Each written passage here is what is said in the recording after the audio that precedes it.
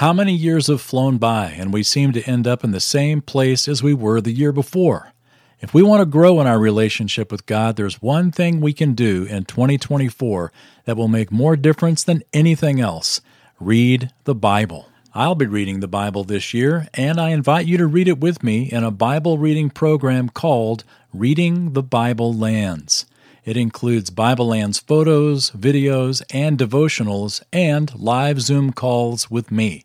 Find out more at readingthebiblelands.com. This episode of Live the Bible is brought to you by Walking the Bible Lands. If you haven't been to Israel yet, or you'd like to relive your tour, these on-site videos are the next best thing to being there. Check it out at walkingthebiblelands.com. Hello and welcome to Live the Bible. My name is Wayne Stiles, and this is the podcast that helps you connect the Bible right to your daily life. Have you ever thought about the purpose of a fence? Well, mostly it acts like a boundary, letting us know whether to stay in or out of some area. God's Word is like a fence too. Have you ever thought of that? In today's episode, we're going to meet a king who just ignored the fences of God's law. He tore them down, in fact, and burned them for good measure.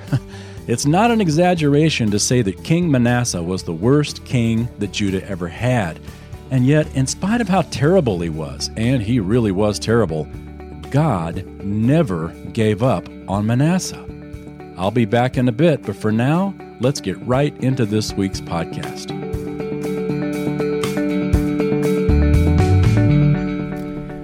When's the last time you have built a fence? I hope it's been a long time. Building fences is hard work, especially if it's not like what you're used to and you don't know how to do it. We had a bad storm blow through years ago, and it blew down a section of our wooden fence. You know, those wooden fences are built, basically you've got these sections that are just nailed to posts that are up, and a good wind will just blow one of those sections down. And anyway, I found out how hard it is to put a fence back up when the fence was down. What's the purpose of a fence? We generally think of it as a barrier, as a boundary. I saw an article USA Today had not too long ago about the rich and famous in California, Malibu Beach, how they have erected a chain link fence to keep the riffraff away from them. The rich and famous want to keep the average folks away, so they have created this chain link fence to fence them out. And I read that and thought, you know, that's what a fence is for, isn't it? It's to keep what you don't want away. That's what it does. And it's a physical statement, isn't it? This is my property. That's your property. See that fence? This is my property. That's your property. My kids are on my property. Your kids are on your property. If your kids are on I spank my kids when they're on my property. I spank your kids when they're on my property. At least that was years ago. Not anymore. But the fence not only keeps the unwanted out, it also keeps what you want in, like children. Well, you do want your children to be protected, and they can run around the backyard as long as there's a good fence, and you're not going to worry about it. Your pets, you can let them wander without being chained up in the backyard because you have a fence that protects them and gives them a barrier that they're not going to cross unless they jump over it or unless they dig under it, but that's another story. When we moved into the house we're currently in, we have a house that has a couple of acres, and it's like fencing that is like very real expensive. So we decided, you know what? Why don't we do the invisible fence? That sounds cheap. So we did the invisible fence to keep our dogs in. And it was just brilliant, conceptually. The way that it works is you have this little unit, or actually we had two units sort of spread out, and it creates this cell around your house. And then you stick a collar on your dog. And the dog has this, these electrodes that are pressing into their throat. You've seen these. And if they get outside the cell, or as they approach the edge of the cell, the collar starts beeping. Beep, beep, beep, beep, beep, beep. And the closer you get, it gets louder and louder and louder. Beep, beep, beep, beep, beep. And faster and more urgent. And I read the instruction manual, and it says, here's how you train the dog. And you walk the dog to the edge of the barrier, and it starts beeping, and then you run back to the center of the barrier. You're supposed to train them, get away from that beeping sound. And then you're also supposed to take them over the line to give them the experience of what happens if they ignore the beeping sound. And I just had to laugh when I read the instruction manual that says that when they cross the barrier, the collar sends the dog a static correction. What a euphemism. It shocks your dog. It shocks your dog. Well, we had a couple of Labradors. One was amazingly smart. The other balanced the universe. The smart dog, one trip over the line is all it took. Bzz, back. And she didn't want to get anywhere near the barrier. Done. But the other dog. Kathy and I went for a walk under the delusion that our dogs were trained with this fence. And dog number 2, the one that, isn't that sharp, she saw us walking. And she's like, it's time to walk. So she starts running towards us. And I'm thinking, so it all turns slow motion at that point. And here comes the dog. And I can hear it beeping. And so I'm going, turn around. And Kathy's saying, turn around. The dog back at the house, the other dog is going, come back. Anyway, I could tell it wasn't happening, so I started going that direction. And sure enough, she crossed the line. And then, I don't know if you've ever seen this happen. It's not a pleasant picture. Because your dog stops, and the head just sort of goes sideways. And it was horrible to watch. And Kathy's like, go help her. So I'm run over there, and I'm trying to get the dog to move without touching the dog, but it didn't work. So I reached down, and now I'm getting shocked as we're going back to the. Anyway, so we didn't last long with this static correction collar thing. Dog number 1, she's like trained for life. You could have no collar on her at all. She didn't want to get away from the house. Dog number 2 never figured it out. But I thought, you know what? I thought about this as my lips were tingling after that. I am so glad that God doesn't put those collars on us. Because if we cross the line all the time, we get close to the barrier and we'll hear the beeping of the Holy Spirit saying, you know what, it'd be a good time to turn around right now. But boy, we plow ahead, and that static correction does its thing eventually. But aren't you glad the Lord doesn't zap us every time we cross the line? There was a study done some years ago on a playground near a busy street. They first observed the kids that were playing on the playground before there was a fence around its perimeter. There was a playground, and then there was a very generous area of St. Augustine grass, and then there was the road. And, of course, they didn't let the kids get anywhere near the road, but they did the study, and they watched the kids. The kids would never leave the playground. They'd never get in the grass because they were afraid of the cars. But when they put a fence up, without saying anything to the kids, now the kids would get out of the playground, they'd get in the grass. Some kids even climbed the fence and were shaking the fence because they knew they were secure. The fence gave them security. And it gave them, the study concluded, an emotional security to have that fence. Anyway, all this leads to the fact that the greatest fence that God gives us is this book. This book is like a fence in our lives. It is not intended to constrain us, but to train us where the line is for our protection, to give us wisdom, to help us enjoy the benefits of life. not to zap us. The Bible is like a fence. But here's the thing. Unlike the kids, the dogs, etc., God leaves the gate open. There is a way out. You can ignore the fence.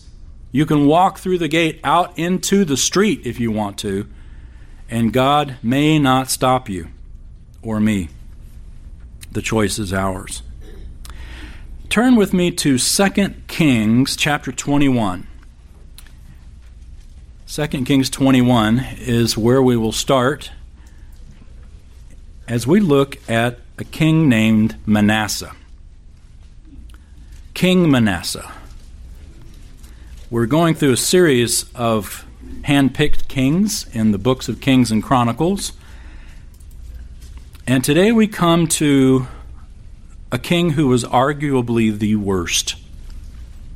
Arguably the very worst. King Manasseh. 2 Kings 21, we're going to start right in verse 1. Manasseh was 12 years old when he became king, and he reigned 55 years in Jerusalem. And his mother's name was Hephzibah. He did evil in the sight of the Lord, according to the abominations of the nations whom the Lord dispossessed before the sons of Israel. As is typical for each of the kings as they are introduced, there is a summary of how they are viewed right up front. Typically, the mother, because many of these kings had multiple wives, so we're told who the mother was, and also how long they reigned, and were they good or evil in the sight of God. Manasseh, we're told, was evil, and we're told he reigned 55 years. Hitler reigned 12 years. Stalin, 12 years. Manasseh, 55 years. He is the longest reigning king in Judah. In fact, of all the Hebrew kings. And he was the worst.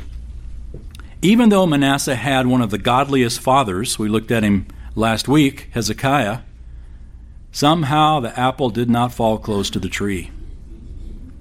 Manasseh took a hard left. He was one of the worst kings, and beyond simply going outside the fences of God's law, Manasseh tore the fences down. Look at verse 3 at what he did. He rebuilt the high places which Hezekiah his father had destroyed, and he erected altars for Baal and made an Asherah, as Ahab king of Israel had done, and worshipped all the host of heaven and served them. He built altars in the house of the Lord, of which the Lord had said, "In Jerusalem I will put my name." For he built altars for all the host of heaven in the two courts of the house of the Lord. He made his sons pass through the fire, practiced witchcraft, and used divination, and dealt with mediums and spiritists. He did much evil in the sight of the Lord, provoking him to anger.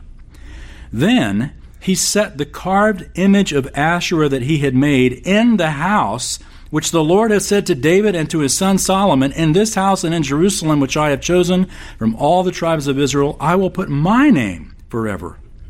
And I will not make the feet of Israel wander any more from the land which I gave their fathers, if only they will observe to do all that according to all that I have commanded them, and according to all the law that my servant Moses commanded them." But they did not listen, and Manasseh seduced them to do evil more than the nations whom the Lord destroyed before the sons of Israel.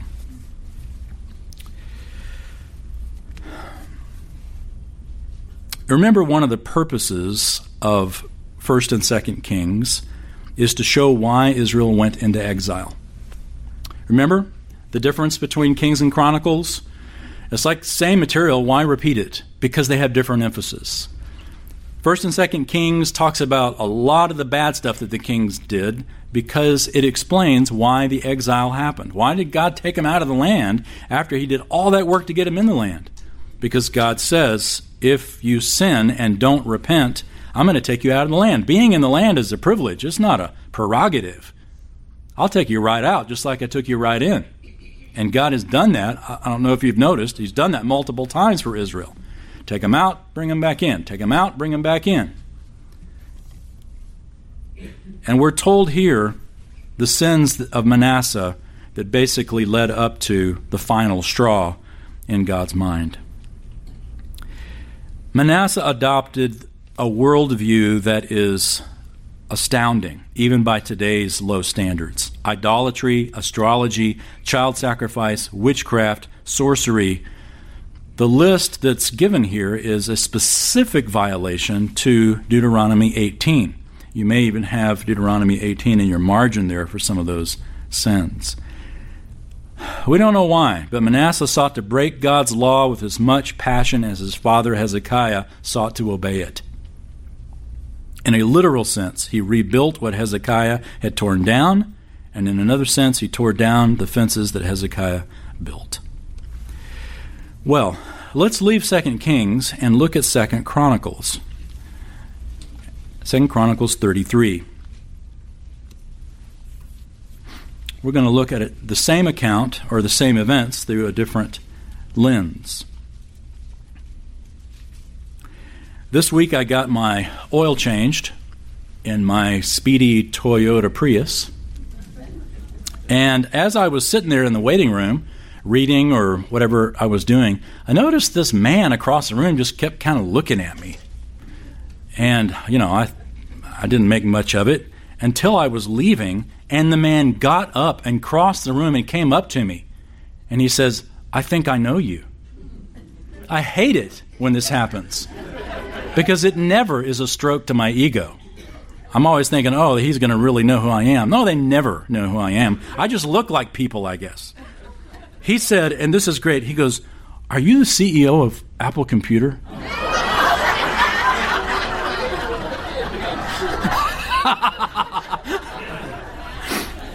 I was filtering responses left and right. But top on my list was, really? You think I'd be here changing my own oil? If I was the CEO. Anyway, he was disappointed to find out that I wasn't him. And I was disappointed when I looked up what his picture looked like.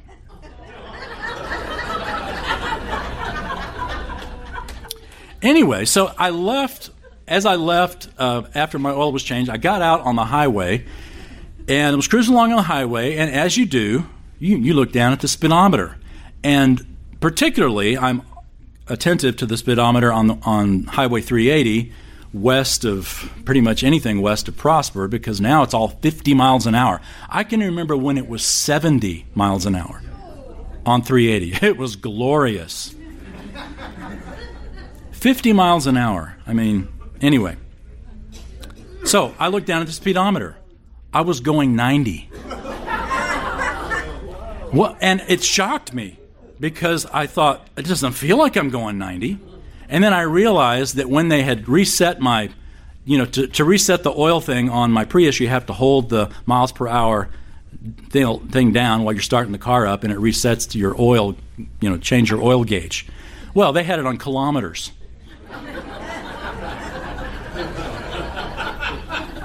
But, boy, it's like, whoa, I'm going 90. And so I hit it, and then all of a sudden, okay, I'm going 55. Great.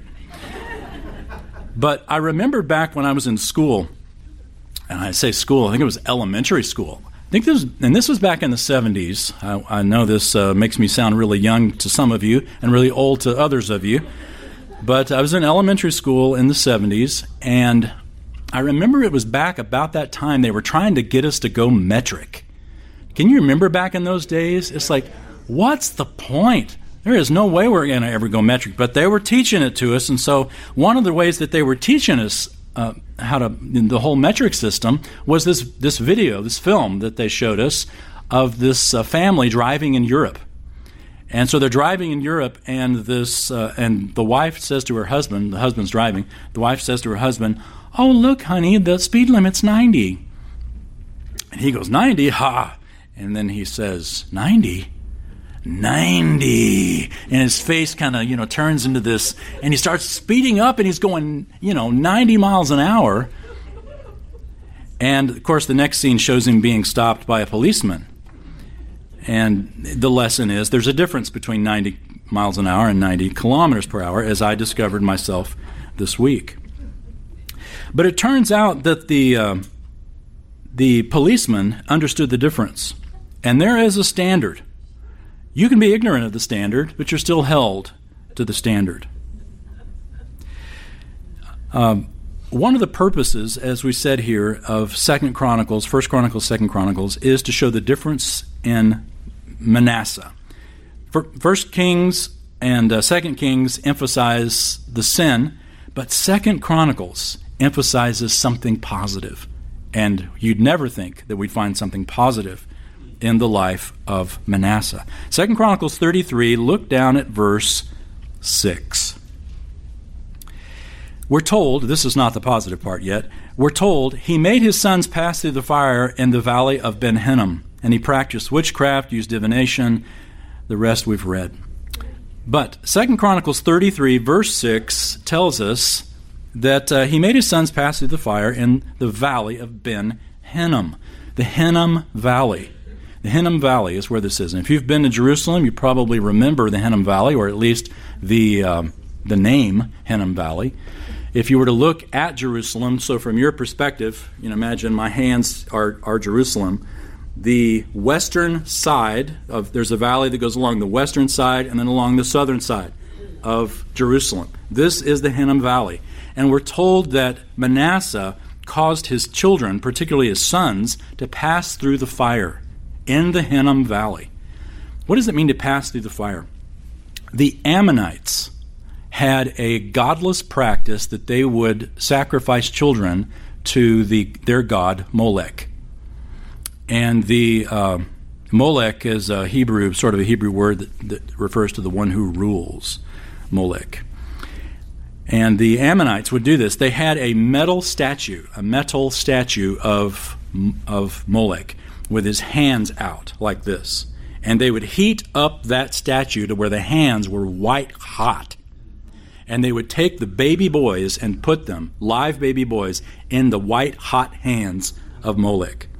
And just let the child die right there. And this was offering your son to Molech. And this is what's called passing through the fire. Manasseh did this in the Hinnom Valley. And it is surreal to stand in Jerusalem and to look at this Hinnom Valley. I mean, I've been there many, many times and thought about it many, many times of what Manasseh did. In fact, this was such a heinous act that Jesus coined the term from that valley, and we get our word hell from it. Gehenna. We get our word hell from the Greek word Gehenna, which is a transliteration of the Hebrew Gehenna. Ge means valley, Henna means Hinnom Valley. And Jesus used the Hinnom Valley as a metaphor for hell. There was such evil that occurred there. God sent prophets, we're told, but Manasseh ignored these prophets. God sent the fence builders, if you want to go with that metaphor, but Manasseh ignored them, and he offered his own children. They paid no attention. A man named Bertrand Russell was asked one time what he would say if God were to meet him. Russell said this: "I would tell him he did not give me enough evidence." I had to chuckle as I read that, because I think the problem we struggle with today is not a lack of truth, but it's a suppression of truth. The truth is there, but we suppress the truth. Romans 1 tells us this, that God's given us all we need in creation to prove his existence. We see his power in the creation, but we suppress that truth.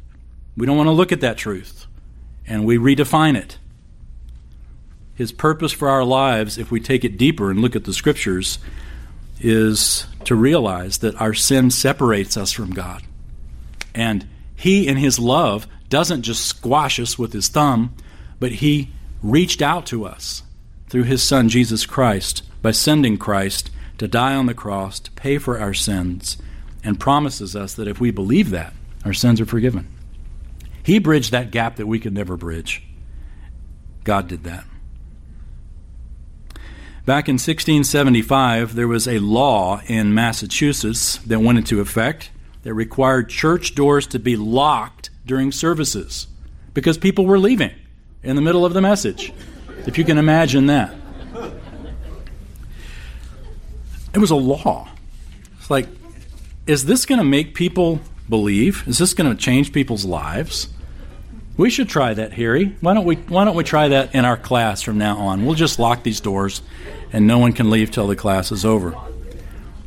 It's crazy because you can lock the doors, but you can't make people believe it. You can't make them take to heart. C.S. Lewis wrote this: "There are two kinds of people in this world, those who bend their knee to God and say, 'Your will be done,' and those who refuse to bend their knee, and God says to them, 'All right then, your will be done.'"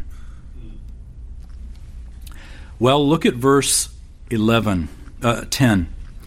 "The Lord spoke to Manasseh and his people, but they paid no attention. Therefore, the Lord brought the commanders of the army of the king of Assyria against them, and they captured Manasseh with hooks, bound him with bronze chains, and took him to Babylon." The word here for hooks in the Hebrew is a word that means to what you would use to hook a large fish through the gills. It was specifically a hook that went through your nose. You know, like what we do with bulls? We'd stick a ring through the real sensitive nose of a bull, because that bull, it really hurts if you do that. And the bull is more tame. You can lead a bull around by the ring in his nose. Well, this was Manasseh. He is pictured as a wild beast that has to be hooked. He was so wild. Hey, lock those doors back there. Hey everyone, Wayne here. You've read about the life of Jesus. You've probably even seen movies, but there is nothing like seeing the lands of the Bible yourself. Every person I've ever had on one of my tours said it has significantly impacted the way they read the Bible. And if you've ever been to Israel, you know exactly what I'm talking about. Well, registrations are open for my tours upcoming to Israel, Egypt, Turkey, Greece, Jordan, and Rome. That's right, whatever part of the lands of the Bible that you'd like to see, well, we're probably going there over the course of the next year. I would love to have you join me. You can see all the details and the itineraries and even videos at waynestyles.com/tours. I hope you'll join me for a life-changing journey. Just see waynestyles.com/tours. And now, back to the podcast. How's that for a first impression?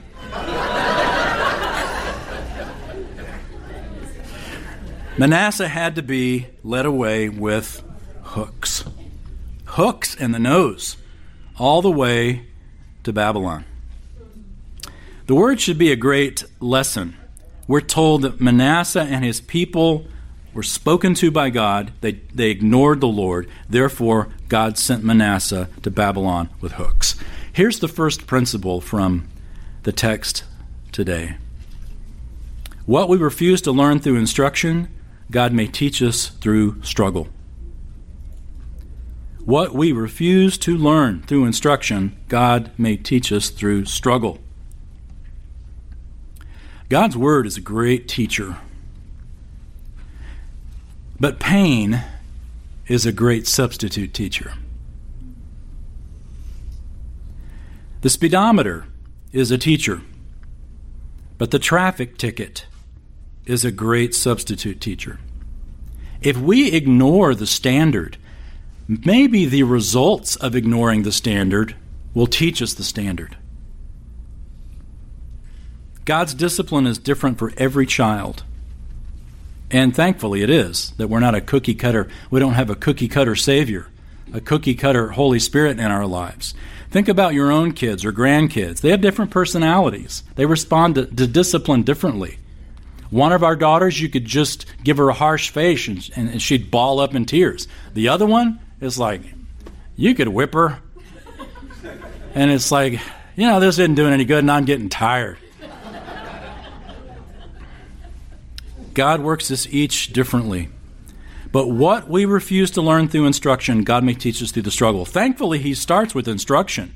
He gives us His Word. He gives us the fence. But if we go outside the fence and get in the street, it may take the pain of that experience to teach us to get back inside the fence. In Ephesus, if you go to the archaeological site of Ephesus today in Turkey, you'll go through the whole site and you'll come out, and of course, as is standard operation, you come out into gift shops. And one of my favorite sign in the gift shops there at Ephesus is a big sign that says, "Genuine Fake Watches." If you've been to Ephesus, you know that sign. I love that. Genuine fake watches. At least they're honest, you know. Not like one U.S. company that used to have an action figure called the Invisible Jim. You know, Invisible Jim, J-I-M. His name is Invisible Jim. Why is it called Invisible Jim? Because all you get is the box. There's no action figure inside. It's Invisible Jim, and then inside, you know, you're looking and you go, wow, he really is invisible. There's nothing there. This was a real product. You can look it up, because everything on the internet is true. You can look it up. The package says, these marketing taglines are great. The package says, "As not seen on TV." Camouflage suit sold separately. And the company said that they got no complaints about the empty boxes, but one spokesman for the distributor said that when the first shipment arrived, they thought there was a mistake because it was empty. Turns out, no, it's just fantastic marketing. Good marketing, great packaging, empty box. I read that and thought, that is the world's system, isn't it? We have needs in our lives that are desperate sometimes. I think about Christ, our dear Savior, out in the wilderness, starving. After day 40, Satan comes to him and says, you know, there's lots of stones around here. Just turn them into bread. Christ could have done it. He made bread out of multiplied bread. We know the miracle. Christ could have done it. He was starving. He could have met his need, but he didn't do it. The world is always coming to us with shortcuts. You've got a need. Fill in the blank. What is that need? What is God not answering in your life right now? There's an invisible gem for you.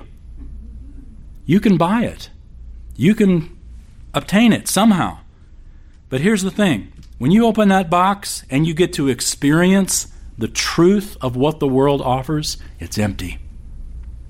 We have paid for a lie. And here's the crazy thing. We do it again and again and again. What we refuse to learn through instruction, God may teach us through struggle. And maybe we would add the words repeated struggle. It's an empty box.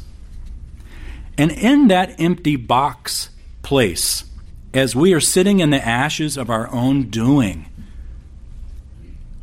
God uses that to draw us back. Because God's goal in the struggle is not punishment, but discipline. He's a parent. He is a father. And his goal is not to crush us, but to change us. And he goes through that process so that we will repent. That's his goal. Think about any type of discipline, really the goal is repentance.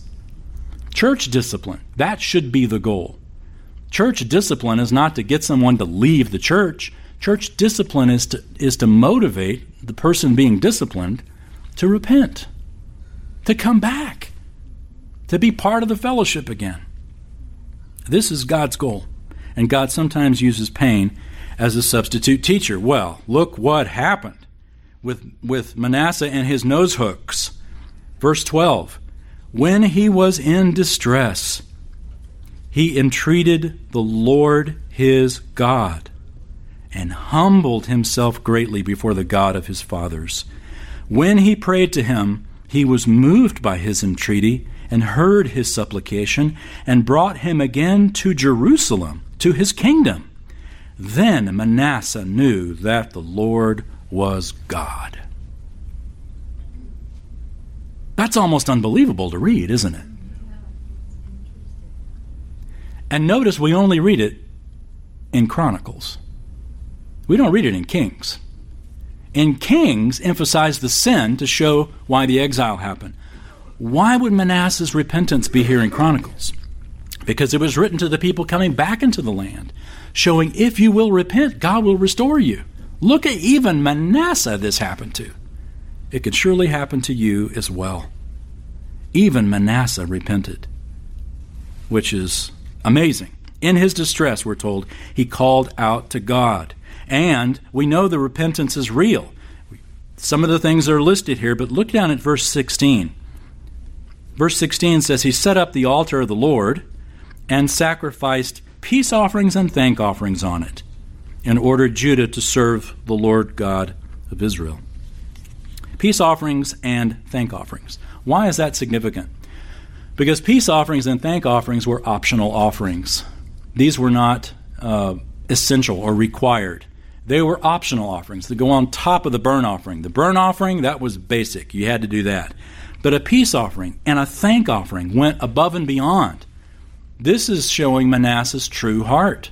He didn't have to do this, but his conversion was genuine.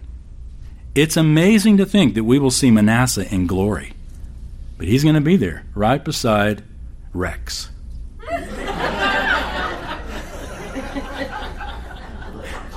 Just seeing if you're awake, brother. Good to know that you are. And right beside Wayne. Manasseh, this rascal, turned out to be one who worshiped the Lord. Now, turn, if you would, one more time to the New Testament book of 1 Timothy. 1 Timothy chapter 1.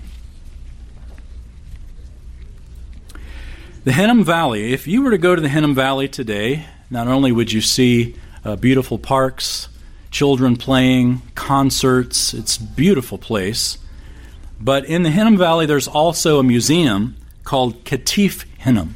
Katif is a Hebrew word that means shoulder, the shoulder of the Hinnom Valley. It's kind of right in the bend of it. And at Katif Hinnom, in 1979, archaeologists found some burial chambers.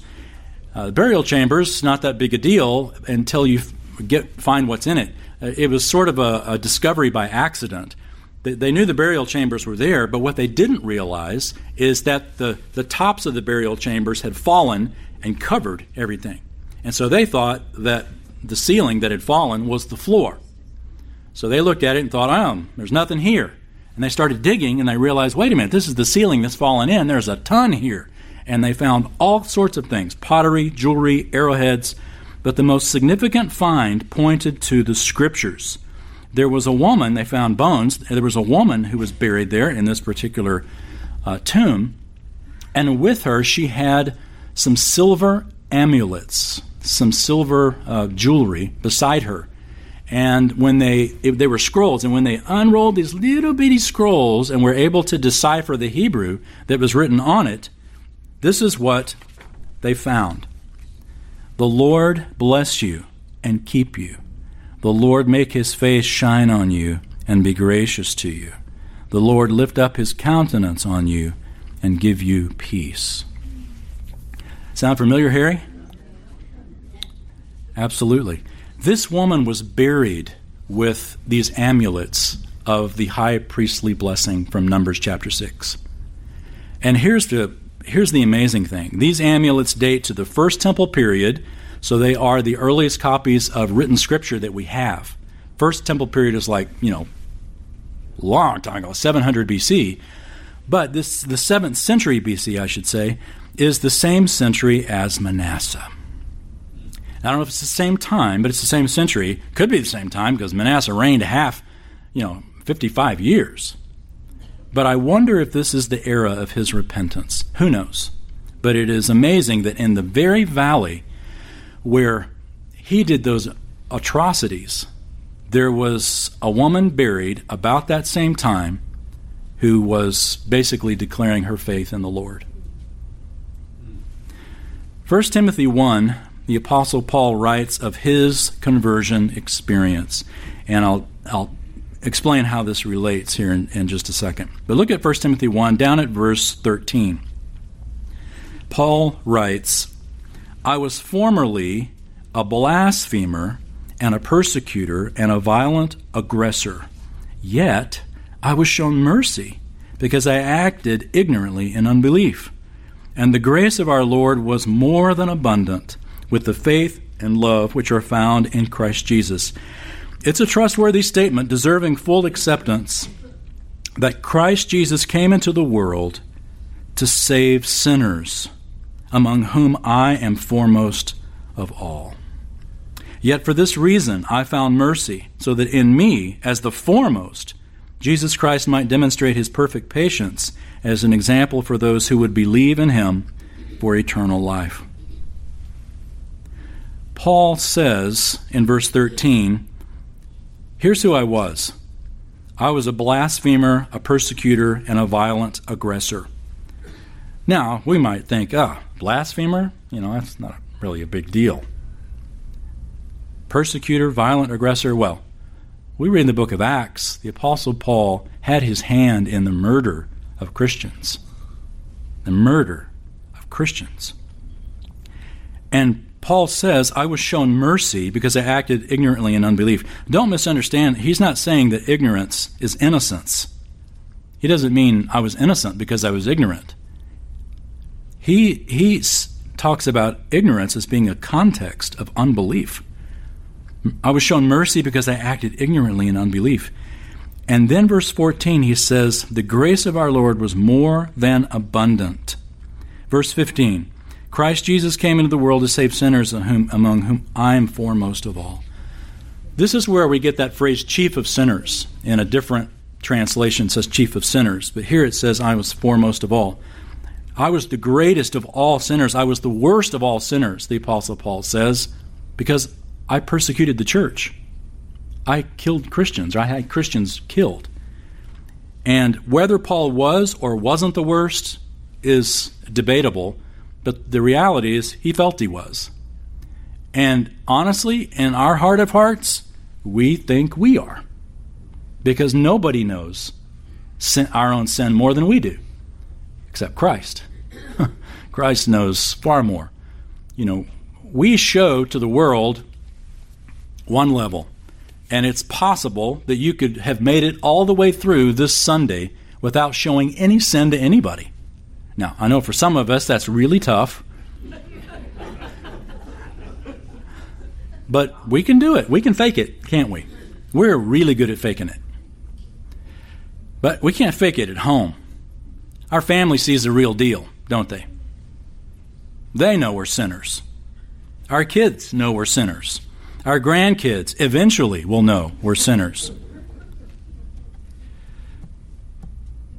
But we know we're sinners. We know the depth of our heart that we don't even share with our spouse. We know the depth of our heart that only in rare times that we will even be honest with God about. But here's the scary, well, it's not scary. Here's the amazing reality. If our worst awareness of ourselves is here, God knows it all the way down here. He knows what we don't even know. Thank God we don't know it, or we would curl up in a ball of shame and hopelessness. But the greater we realize the depth of our sin, to quote Paul, his grace, verse 14, the grace of our Lord was more than abundant. If you know you're the chief of sinners, then what do you know about the grace of God? God's grace just got a whole lot bigger because he saved you and he saved me. In fact, Paul's point here is in verse 16, I found mercy so that in me as the foremost, meaning if God can save me, the worst, Jesus Christ might demonstrate his perfect patience as an example for those who would believe in him for eternal life. If God can save Paul, he can save anybody. And this is how it relates to Manasseh. If God can save Manasseh, he can save anybody. Who have you been praying for years who has still not come to Christ? Don't give up. Don't give up on those people. What if at year, 47, someone had given up praying for Manasseh? out of his 55 years. We don't know exactly where in that process he came to know the Lord, but we get the impression it was a long, long time before Manasseh repented. Don't ever give up. I had in my Bible, in an older Bible that I still use when my mom was alive, next to Luke 18, verse 1, in which Jesus said, and he taught them, he taught them a parable that they ought always to pray and not lose heart. I had my mom's name written next to that verse, praying that she would leave the life that she was in at the time and would repent and ultimately disciple other young women out of that life. And it never happened. My mom died in a horrible way.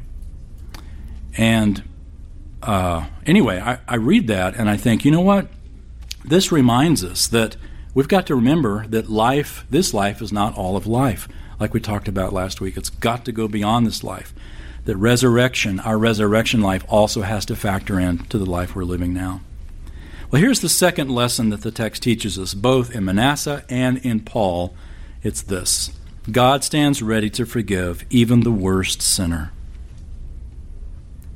God stands ready to forgive even the worst sinner. Even the worst sinner. And you know, sometimes people die and we don't know how they died and what state they died in. Or maybe they had an experience as a child and came forward and walked the aisle or whatever, placed their faith in Christ. We thought they did when they were kids, but then, wandered off and died and, in a state where we think, wow, were they ever saved?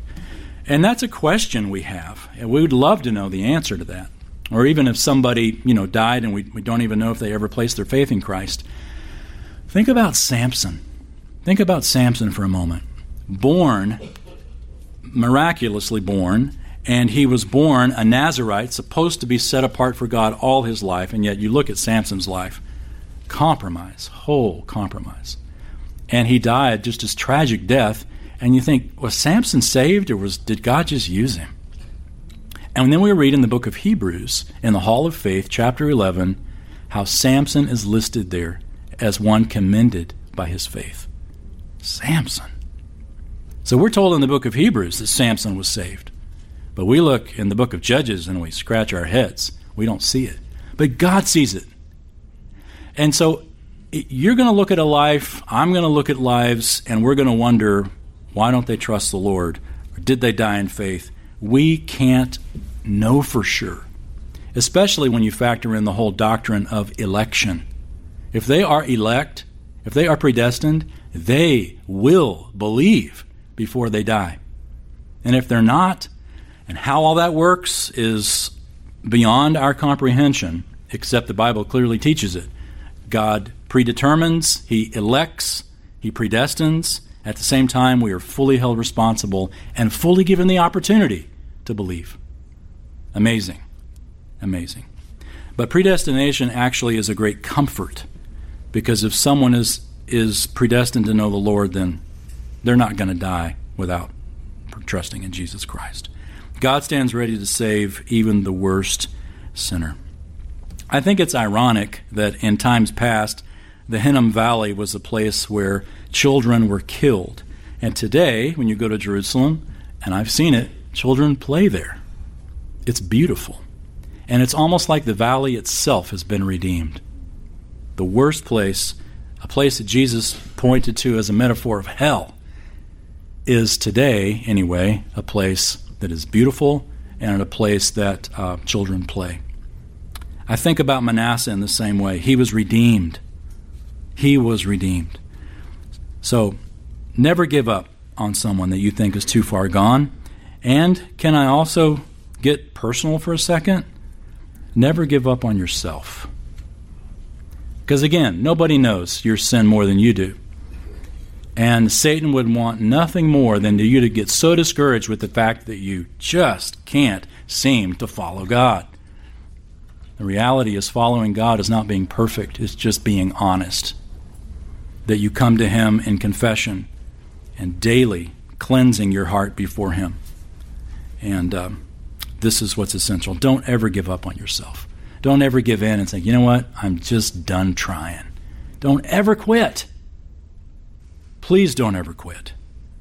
There's a lot of people that are counting on you and looking to you and praying for you. Don't ever give up on anyone else as well. Manasseh changed. Paul changed. God can change lives. He still does. Let's pray. Father, thank you that you're committed to changing our lives, first of all through the instruction of Scripture and then through the instruction of experience. If we ignore the Scripture, if we ignore the speedometer, if we ignore the fences that you've set up for our protection.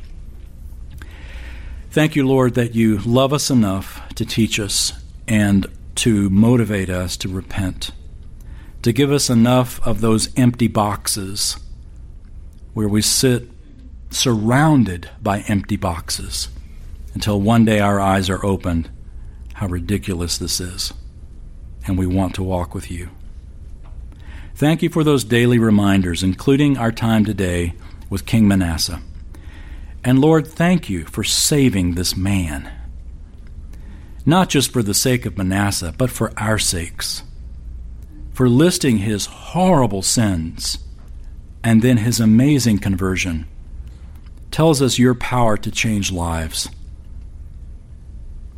Father, each of us just lifts up now that individual we're praying for that still seems so stiff-necked against Jesus Christ, that you would soften their heart, open their eyes, let them see the truth of the beauty of the gospel, and place their faith in the Savior who died for their sins.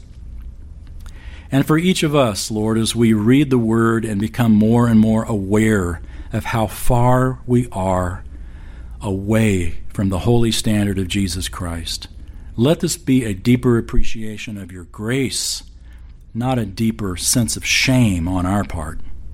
Let confession do its simple cleansing work and draw us close to you. May we never give up, never give up.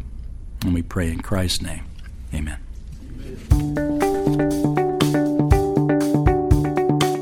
Thank you for joining me for this episode of Live the Bible. Manasseh, man, he was a piece of work. Quite the rebel, but in spite of his worst qualities, God never gave up on him. And that's really good news because the same is true for us. God stands ready to forgive even the worst sinner. It's a great reminder of God's awesome grace and his long-suffering patience toward us and toward our loved ones. Next time, we're going to study a man after God's own heart. Now, I know you're probably thinking of David, but we're actually going to meet another man of God, King Josiah. Despite his father and grandfather living utterly godless lives, Josiah was determined to serve the Lord. Regardless of your personal background, Josiah can give us hope. We're going to see how to break that generational curse in our lives next time on Live the Bible. And I'd also like to say, if this podcast has encouraged you, I'm asking you to help me keep it going.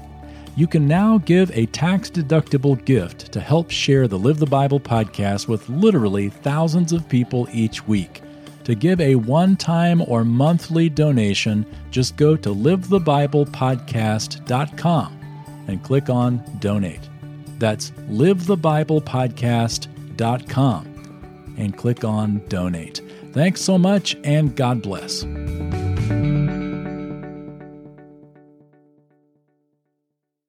My friend, I hope you will read the Bible in 2024, and I'd love for us to read it together, seeing the places where it all happened. Check it out now at readingthebiblelands.com.